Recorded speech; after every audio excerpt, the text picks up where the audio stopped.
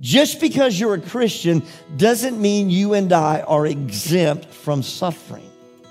Sometimes we paint a picture, us preachers paint a picture. Oh, if you come to Jesus Christ, nothing bad will ever happen. Everything will be good in your life. You're going to have a bed of roses, and everything's going to be great. There's not going to be any stress. There's not going to be any pressure. There's not going to be any suffering. We paint this picture, and sometimes we are doing a disservice. Because Jesus himself made it clear, in the world, you're going to suffer. You're going to have trouble. You're going to face conflict. You're going to face chaos because you live in a sin-cursed world. And I'm going to tell you today, sometimes you get sick because you live in a sinful world. It doesn't mean that you have been practicing sin. It doesn't mean that you have been doing something wrong. It just affects you. You live in a world that is fallen, and because of the fallen world we live in, sometimes we get sick.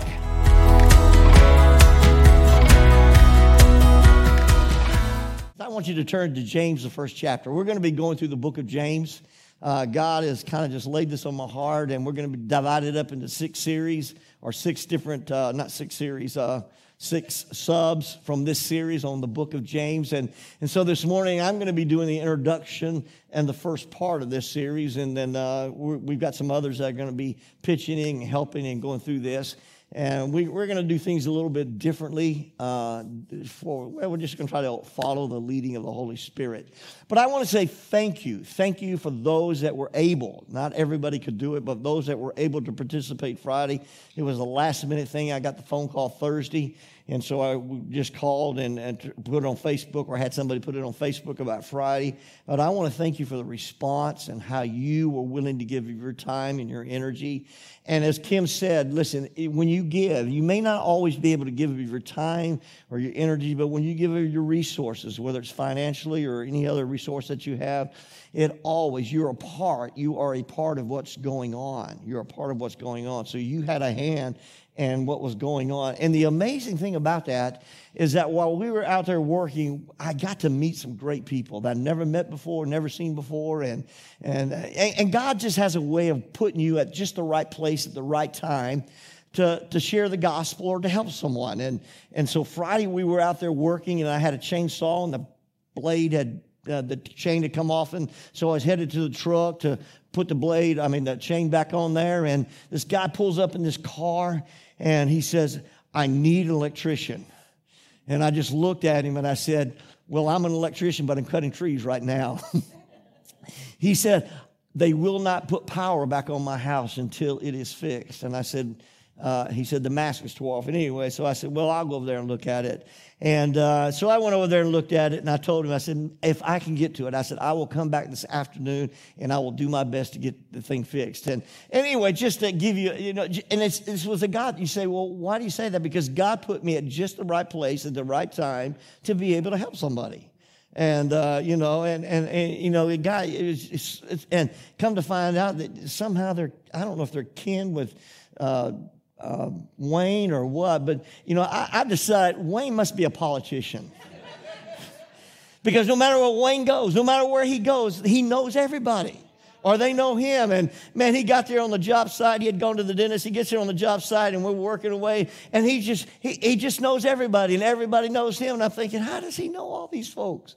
And then we go yesterday, the Time Outers went to Brunswick. We go to Brunswick to the old time country buffet, whatever it's called, old time buffet or whatever it is. And Wayne walks in, and Wayne is talking to everybody for 15 minutes. And he knows people from, I don't know. And I'm thinking he's a politician. He just knows everybody. Not really, Wayne, not really. You're not a politician. But anyway, I love that. I thought, man, that is so neat. God is so awesome, and God is good. And I want to share a passage of scripture from James this morning. And we're going to be doing this series. And the Lord has laid it up on my heart.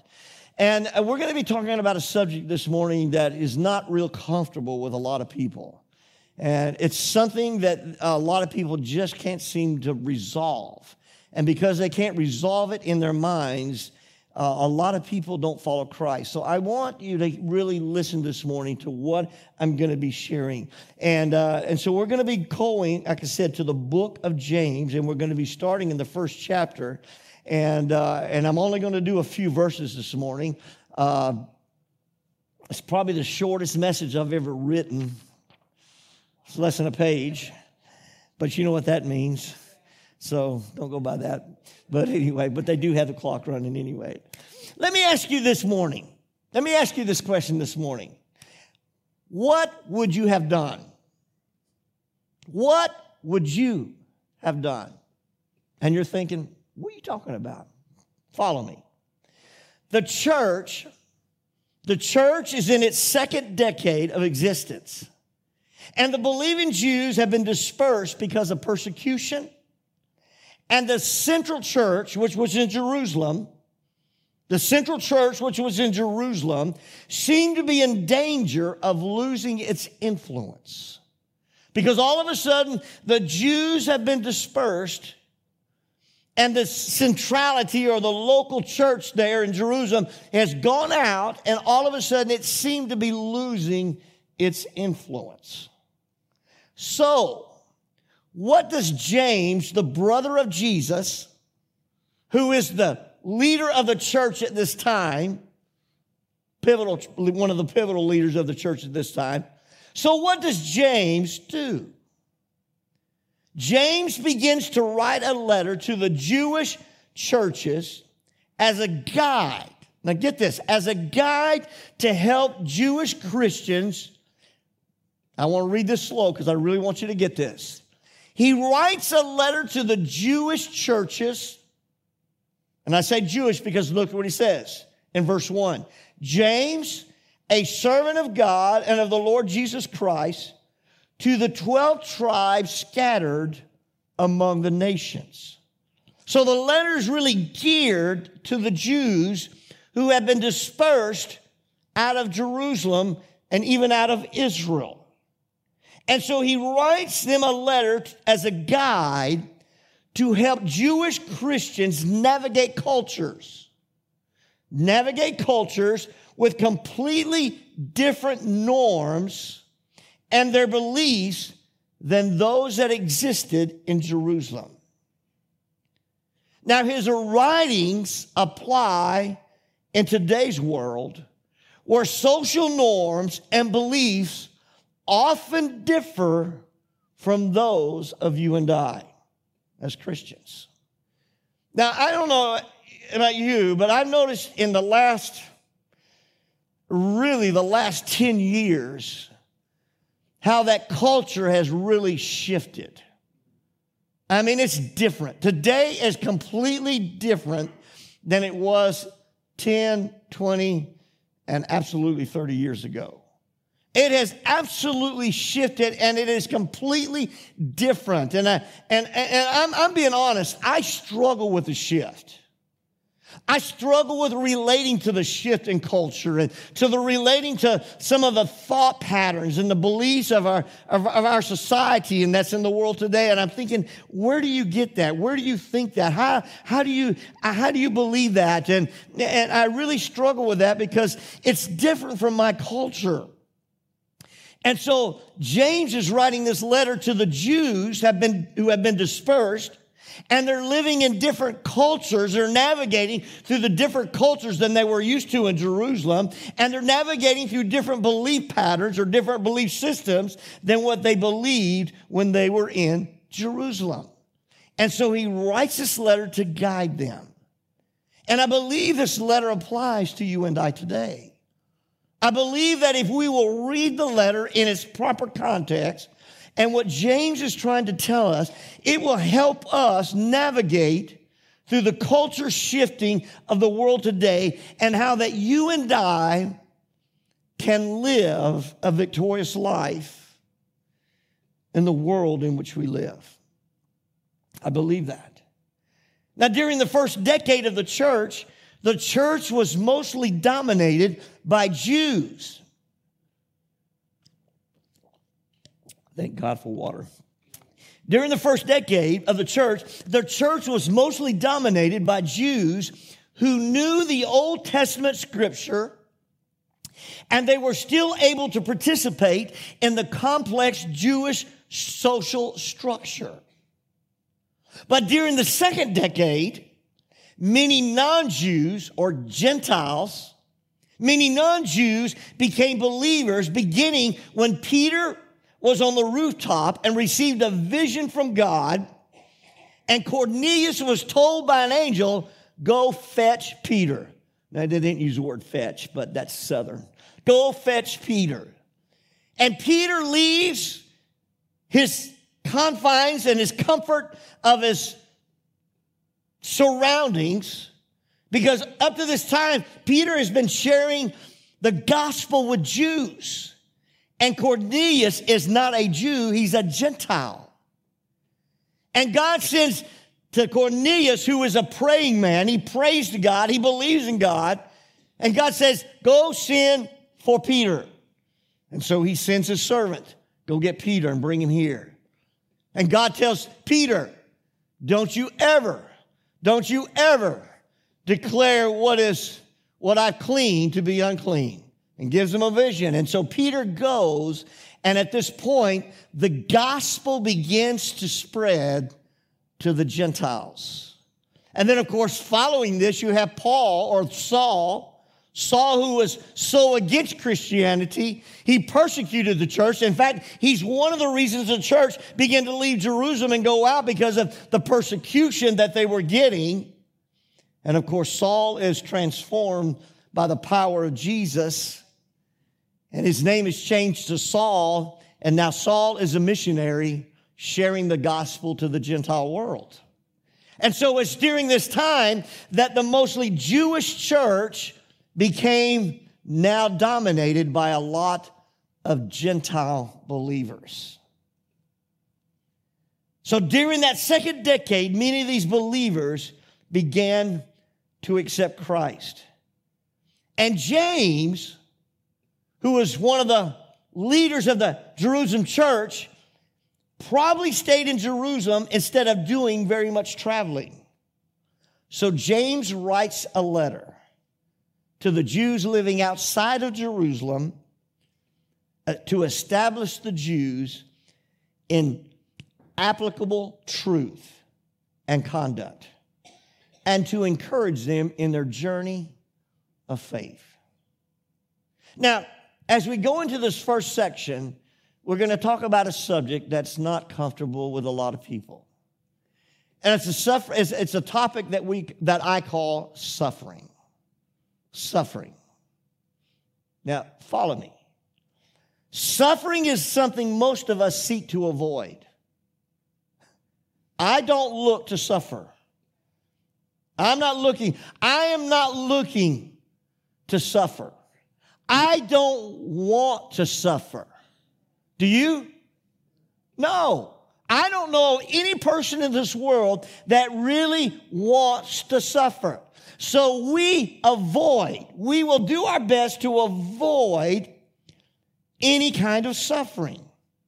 But by doing so, we avoid the many benefits that result from enduring and overcoming trials. I mean, notice, for example, in Hebrews, the 11th chapter, it is what is known as the faith chapter, the heroes of our faith. It is known as faith in action. And notice in Hebrews, the 11th chapter, verse 35, where he talks about all these prophets and all these men and all of these women. Women received back their dead, raised to life again. But then he goes from there and he says, others were tortured and refused to be released so that they might gain a better resurrection. Some faced jeers and floggings, while still others were chained and put in prison. They were stoned. They were sawed in two. They were put to death by the sword. They went about in sheepskins and goatskins, destitute, persecuted, and mistreated. The world was not worthy of them. They wandered in deserts and mountains and in caves and holes in the ground. These were all commended for their faith. Yet none of them received what had been promised. God had planned something better for us, so that only together with us would they be made perfect. Now, I really want you to get this picture, how that we are surrounded. He goes on in chapter 12, how that we're surrounded by a great cloud of witnesses, that there were people that were before us, that they were suffered persecution. They suffered different types of persecution. And so we look at this chapter, and if we're not careful, we'll think, why in the world does God allow such things to happen to believers? You see, suffering is not a pleasant subject that you and I like to discuss. But there is a purpose for this subject that James writes about. But before we get into it, I believe it's in proper order that we put this in proper context. We need to understand the nature of God. We find in 1 John, the 4th chapter, in verse 8 and verse 16, that John states that God is love. God's very nature is love. Everything that God does, he does out of love. God can't do anything out of hate. He can't do anything. God cannot hate anyone. God cannot hate you. God cannot hate anyone in the world. In fact, if you want to know the truth, God doesn't even hate the devil. Because the devil was his creation. Not that he created the devil like he is now. He was the number one angel in heaven. He was the one that led worship in heaven. God created him. God can't hate anything that he created. God doesn't hate you. And no matter how bad you may have been, or no matter how bad you think you may have been, God loves you. God loves all of mankind. And the Bible makes it clear that God's will is not for anyone. Do you hear that? Anyone to perish, but that all should come to repentance. God doesn't want anyone to perish. That doesn't, you got to get this. God doesn't pick a select few and say, well, I'm going to save you. I'm going to save you. I'm going to save you. Oh, I'm not going to save you. No, I'm not going to save you. No, God's desire is for all of mankind to come to repentance. God doesn't want any person in this world to perish. We need to make that clear. God is love. God is love. His very nature is love. God is a loving God who sacrificed his only begotten Son so he could receive us and adopt us as his children. God is good. And God desires what is good for you and I. You got to get that. And you got to believe that with all your heart, your mind, and your soul, that God is good. But even though God is good, suffering exists. God is good, suffering exists, and is the natural course of life since the fall of mankind. I want you to get that. There is no contradiction in the statement that God is good and suffering exists. Suffering exists, but that does not mean that God is not good.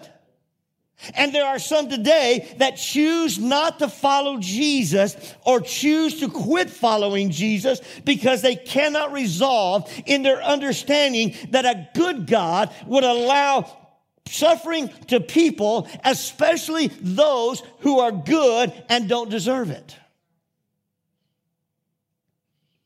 It's the truth. Sometimes it's hard for me to comprehend. Why are they suffering the way they're such a good person? Man, they love God. Man, they have a relationship with God, but yet they're still suffering. And sometimes it's hard to wrap our minds around the thought that God is good, yet still allows people to suffer. And people just quit following Jesus because they can't resolve that understanding. And some never follow Jesus because they just don't understand how a good God would ever allow a world to suffer. But you got to understand, suffering exists and is a natural course of life since the fall of mankind. So when James. So when James opened up his letter here, he opens up talking about suffering. He calls it the trials of life. The trials of life. Notice what he says in verse 2. Consider it, if you put it up there. Consider it pure joy.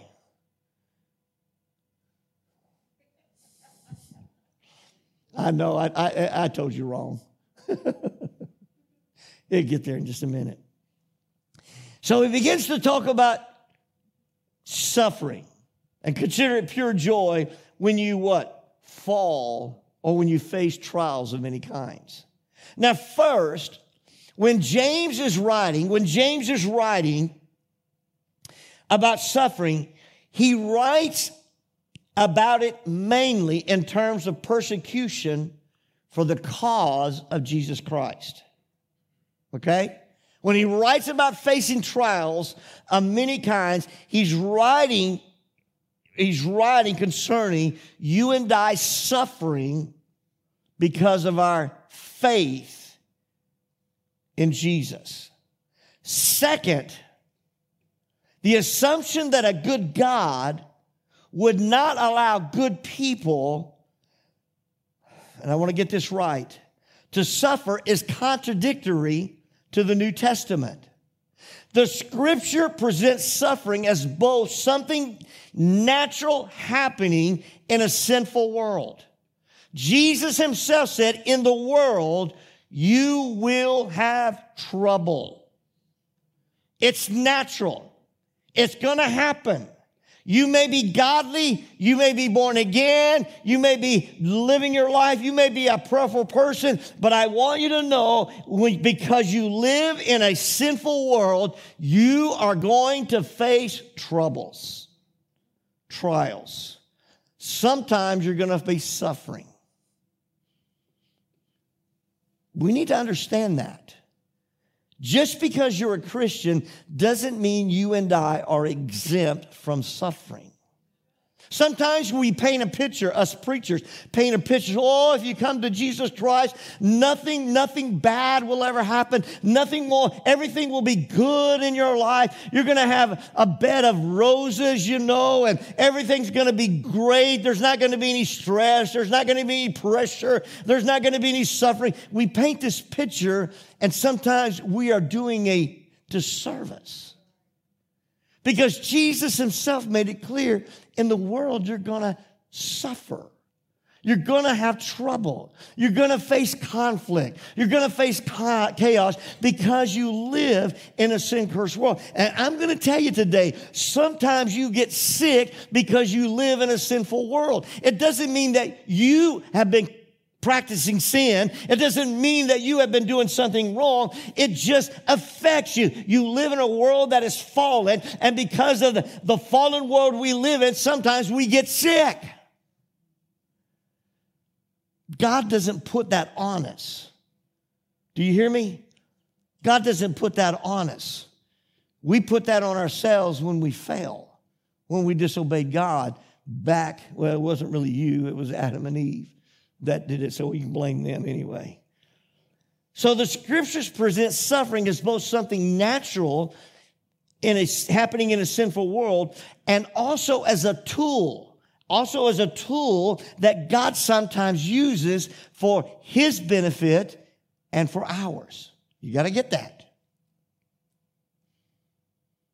Jesus made it clear in his teachings that we should expect suffering at times. Now, suffering does not mean that God is not good. It means that God does not behave as we want him to. Can I say that again? Suffering does not mean that God is not good. It just means that God does not behave as we want him to. And thirdly, God desires for you and I to remain faithful to Him when we do suffer. God desires for you and I to remain faithful to Him when you and I do suffer. And even be joyful and thankful. So James is writing a practical letter here. And James may have understood that unmet expectations were often the source of discontentment and unbelief, and knew that if followers only expected good things to happen in their lives as followers, they would soon be disappointed and many would lose faith. He knew that if they expected suffering, they would not be disappointed. So let's look at what he wrote. In James, there it is. Consider it pure joy. Now get that. Consider it pure joy. Really? Consider it pure joy. I don't see anything joyful in what I'm feeling right now. I don't see anything, I don't consider anything joyful about what I'm facing. But here, James writes, consider it pure joy, my brothers, whenever you face trials of many kinds. Now, you got to understand what's going on. The Jews have been dispersed.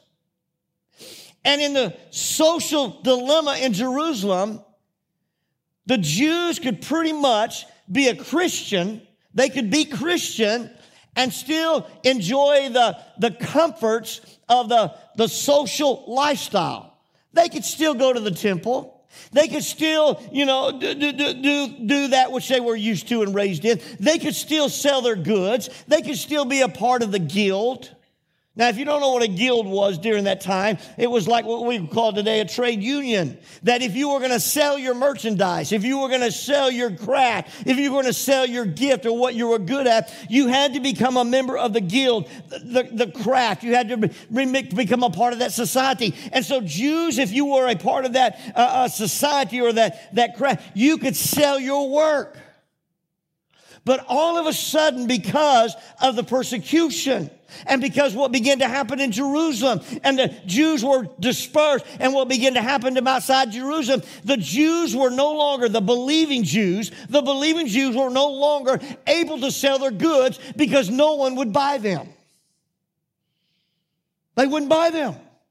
Oh, you're a Christian. You're a believer. You believe in the way. You follow Jesus. And because, they would kick them out to the curb. They would kick them out on the street and say, no, we are not going to let you participate in the marketplace. We're not going to let you sell our goods. We're not going to let you be a part of this because you believe in the person of Jesus Christ.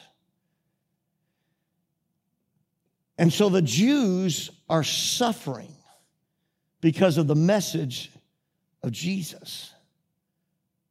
And so James writes and he says, consider it pure joy. I'm thinking, really? Consider pure joy that you just lost your job and you can't work and provide for your family. Really? You got to understand what James is writing. If you go back to the King James Version, it says, count it all joy. And the word count and the word consider means take into account.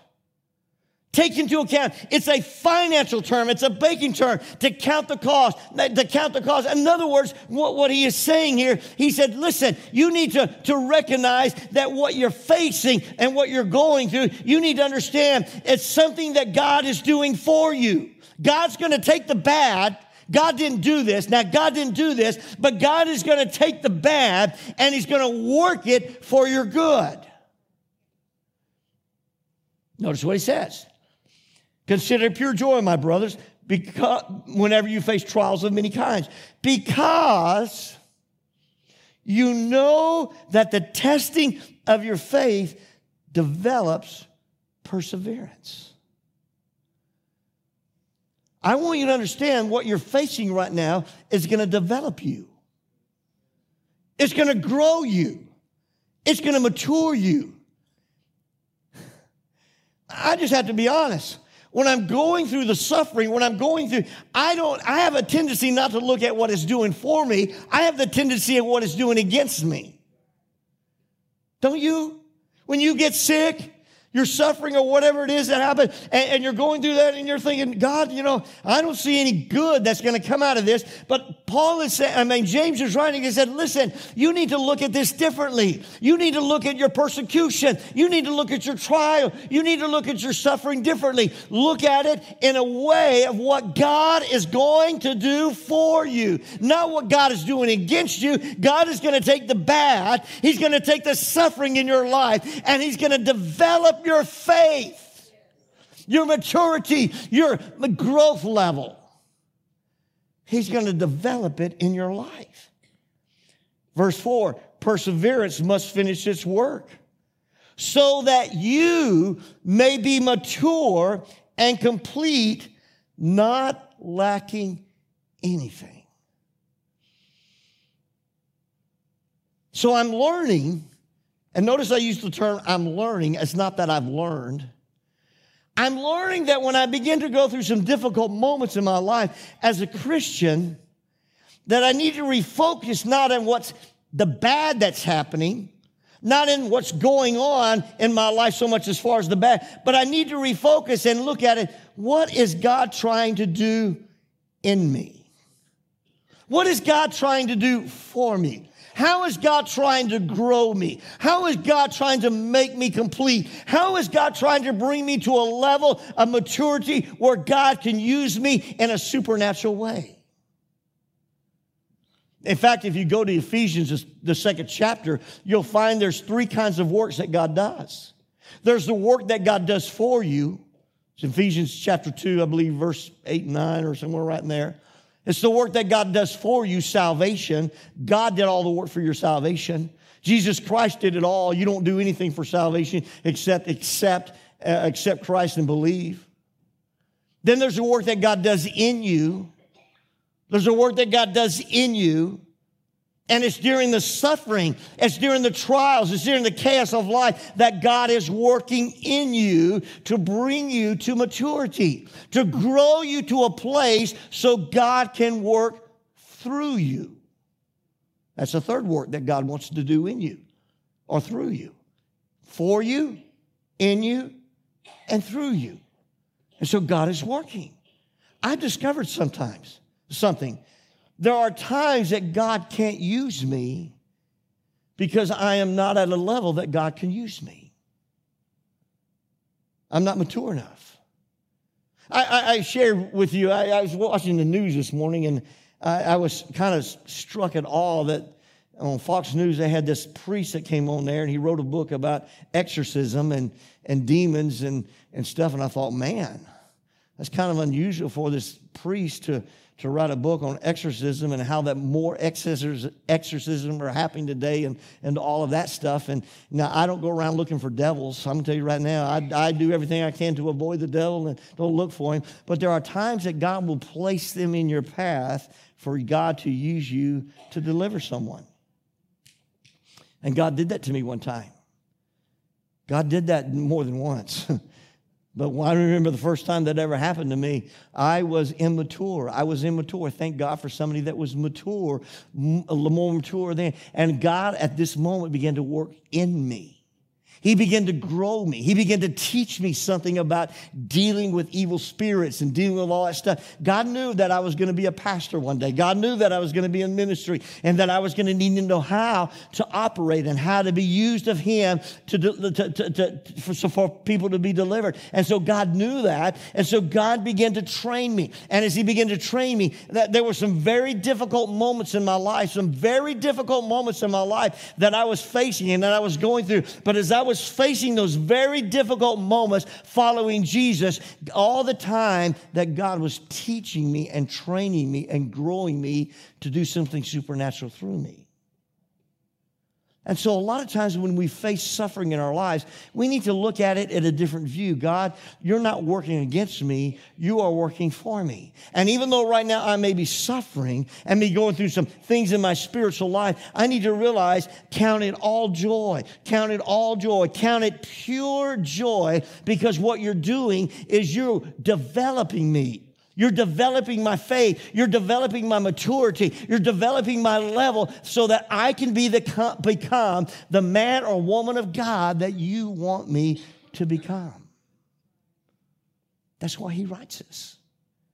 And then he tells us in verse 5, and we'll come back to it later on, but he says, if any of you lack wisdom, he should ask God, who gives generously to all without finding fault. Have you ever caught yourself praying, and when you were praying, you caught yourself praying against what God was doing? I've done that. I was going through a severe test in my life, and I mean, it was severe, and I've shared it with you before, and I'm not going to go to you, but it was a severe test in my life, and I began to pray, God, remove it. God, take it out of the way. God, move. God, just get rid of it. And God just wouldn't get rid of it. And then God taught me, son, you're praying opposite of what you asked me to do. Because before you were praying this prayer, you were saying, God, I want more, I want more, I want more. I want to know you, I want to know you. I want you to use me, I want you to use me. Well, if I'm going to use you, I got to do a work in you so I can do a work through you. And here all of a sudden you're praying without wisdom. So when you're going through those things, begin to ask wisdom. God, what are you trying to teach me? Lord, what are you trying to show me? God, what are you trying to do in me so you can work through me your power in my life? And so I've discovered, instead of praying, God, take it away, I had to begin to pray, God, what are you trying to show me? What are you trying to teach me? How are you trying to grow me so that you can use me to be the man of God, the person of God that you want me to be? So we need to pray for wisdom. Let's jump down to verse 12 right quick. Notice what he says. He doesn't just stop there, but he goes on down and he says, blessed is the man. Oh, the joy of the man who perseveres under trial. Because when he has stood the test, he will receive the crown of life that God has promised to those who love him. Stop focusing on the situation. Begin to focus on what God's going to do. Because when he has stood the test, he will receive, not maybe, not, oh, I might give you a blessing. He will receive the crown of life that God has promised to those who love him. Suffering endures for the night, but joy comes in the morning. Turn to chapter 5. And I want you to know. So James is writing to this group of people who are suffering, and he's telling them to count it pure joy, because if you will endure the trial and you persevere, you will grow, you'll become the man or woman of God that God wants you to become, and you're going to receive a crown of life if you persevere. And then in chapter 5, he kind of gives us some tangible, applicable things to live. Be patient. Be patient. Then, brothers, until the Lord's coming.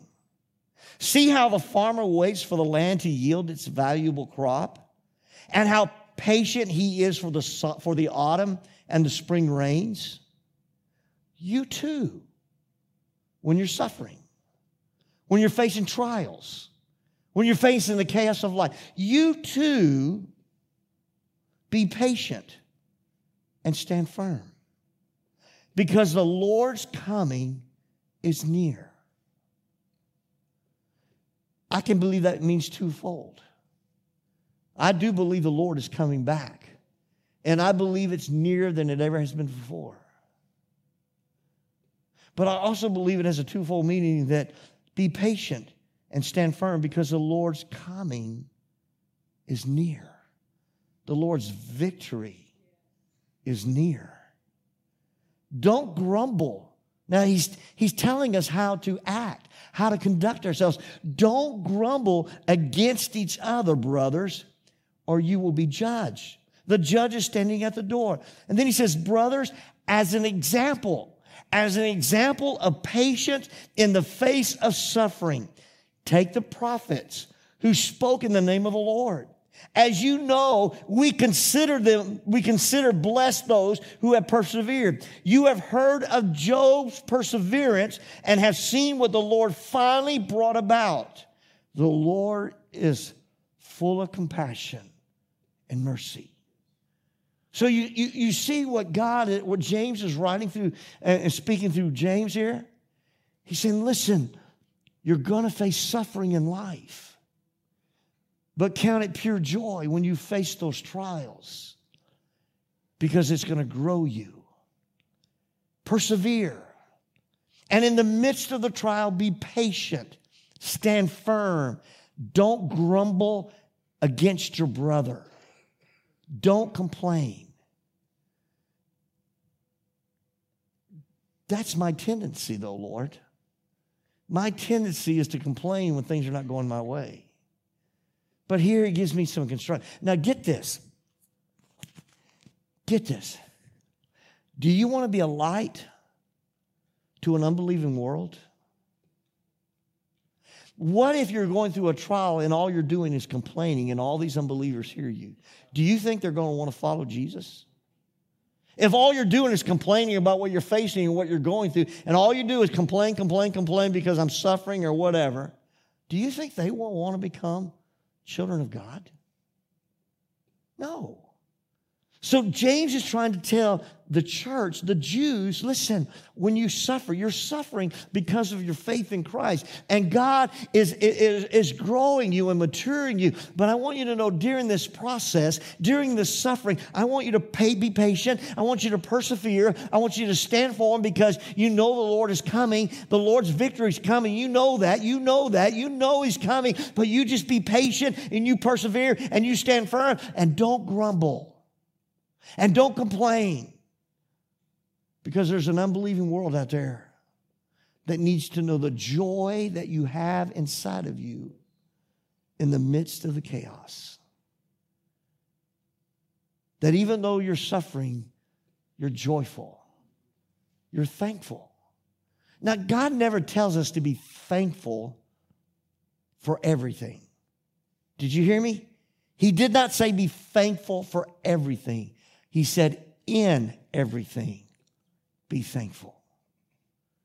I am not thankful when I have a kidney stone. I am not thankful for a kidney stone. I hope to God I never have another. Well, I got one. I just went to the doctor and he said, you got one there. He said, didn't we bust it up? I said, yeah, you busted it up. He said, it ain't moved. I'm thinking, no. I'm not thankful for the kidney stone. But in everything, give thanks. I'm thankful, God, that stone hasn't moved. Now I'm thankful that it has stayed in its place and it hasn't moved. You see, there's a difference. Notice what, and I'm closing with this, what Peter says. If you'll bring it up on the board there. Can you bring it, friends? Dear friends, do not be surprised at the fiery ordeal that has come on you to test you, as though something strange happening to you. But rejoice. But rejoice inasmuch as you participate in the sufferings of Christ, so that you may be overjoyed when His glory is revealed. If you are insulted because of the name of Christ, you are blessed, for the Spirit of the glory and of God rest upon you. However, if you suffer as a Christian, do not be ashamed, but praise God that you bear that. I need you to change it. That's why I have the Bible here too. Did you change it? Sometimes technology is great when it works. 1 Peter. Let me read it. Sorry. If you are insulted because of the name of Christ, you are blessed, for the Spirit of glory and of God rests on you. If you suffer, it should not be as a murderer or thief or any kind of criminal or even as a meddler. However, if you suffer as a Christian, do not be ashamed, but praise God that you bear that name. Look at verse 19. So then those who suffer according to God's will should commit themselves to their faithful Creator and continue to do good. And so James and Peter is writing to us, listen, understand that you're going to suffer, but count it pure joy when you face those trials. Because it's in those trials and testings that God is developing and growing you so He can do a mighty work through you. And in the process of all that you're going through, be patient. Stand firm. Don't mumble. Don't complain. Don't be a meddler. But let God be glorified in your life in the midst of what God is doing. Boy, that speaks volumes to me. It speaks volumes. So I'm not going to tell you this morning that if you become a Christian, you'll have nothing but a life of bed and roses. You'll have nothing but a life of leisure and pleasure. I'm going to tell you that if you become a Christian, you're probably going to face some sufferings in this life because Jesus Himself said you're going to have troubles. But be of good cheer. I have overcome the world, is what He said. He said, I have overcome the world. And because He overcame the world, I can do all things through Christ that strengthens me. I can overcome. I can persevere. I can look at the situation, count it all joy, because God is working in me so God can work through me to glorify His name in a world that needs to know the message of Jesus. Would you stand? I know this message has been different today, but I believe it's very practical in our life that we have today.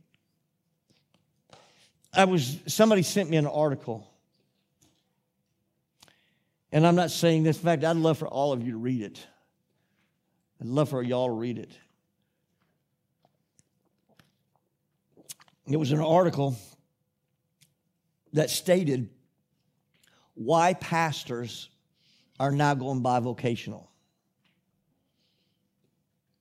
Why pastors are all now, not all, a lot of pastors are quitting full-time ministry as far as pastoring a church, and they're going bivocational.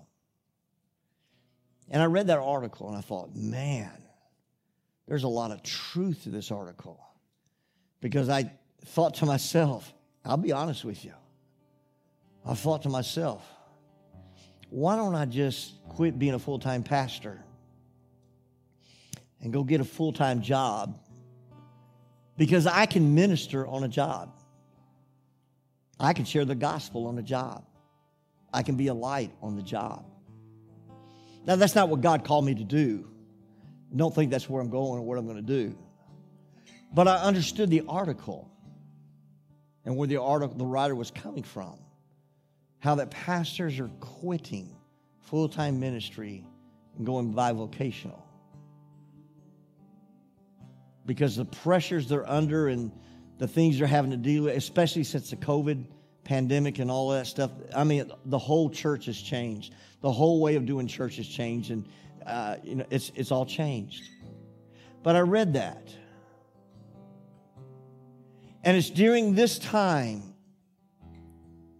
I'm telling you, as a pastor, the last year and a half has been the most trying time as a pastor, and I've been pastoring for a long time.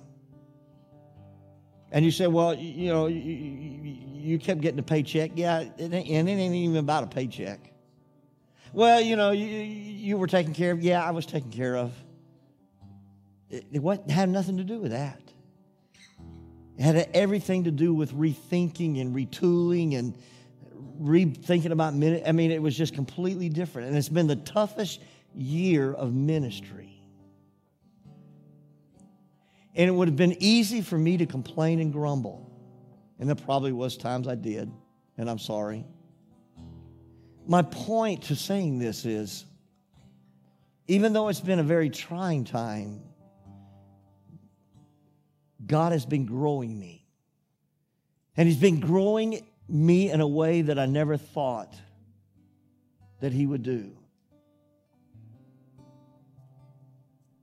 Sometimes I wish it'd go back to the way it was, but it's never going to go back to the way it was. It's never going to go back. But you know what? God, during this time, began to grow me inside, teach me, and develop me. And even though it was probably one of the most trying times of my ministry, God all the time was working back of house, growing me, because He's teaching me, Randy, I'm getting ready to do something supernatural in these last days. And what I'm doing is I'm preparing you. And when God was preparing me, He was preparing you. He was preparing you. And He's still preparing you and me, both, for what He's wanting to do. So when I look at it that way, I can say, I can count it all joy. I can count it all joy because God is working in me. Because He's getting ready to do something through me to reach a lost and dying world that desperately needs Jesus. And so my attitude and my outlook today is, I want it to be different. I want yours to be different. When you're suffering and you're going through chaos and crisis in your life and things are falling apart, and I want you to be able to say, God, I count it all joy because, God, you're growing me to become the man and woman of God to reach a lost and dying world that needs the gospel of Jesus desperately. That's where God's taking us. And so I don't ever want to be a complaining Christian. I don't want to be a meddler. I don't want to be a mumbler. I want to say, Lord, you do the work in me so you can do the work through me to save a lost and dying world. Would you bow your head? Father, I don't know where everybody's at today in their life. I know that everyone in this building has suffered. They've been in crisis. God, they've been in situations that they didn't ask for, they don't want to be in. But God, since they're in that situation, God, I want you to grow them. I want you to change their perspective. I want you to change the way they think. I want you to change the way they look at what they're going through. And I want you to begin to change it in such a way that they begin to consider it pure joy. That they begin to consider it pure joy because, God, all of a sudden they see that you're working for them. You're working for them so you can work through them. You're working for them so you can deliver their family, so you can minister to their family. You're working for them and not against them, God. You're working for them so you can work through them a might and a power and a grace that the world needs to experience. And so, Lord, I pray today, would you change our outlook? Would you change the way we think? Would you change the way we see things, God? And help us, Lord, that in the midst of suffering, it's not always going to be that way. It's not always going to be that way. But in the midst of that moment, God, that we'll be considered pure joy. Oh, God, that it changes everything about our lives so the world may know that you're a good God, that you're a loving God, that you loved us so much that you didn't want anyone to perish, but that all would come to repentance. And that's why you sent your Son to die on a cross.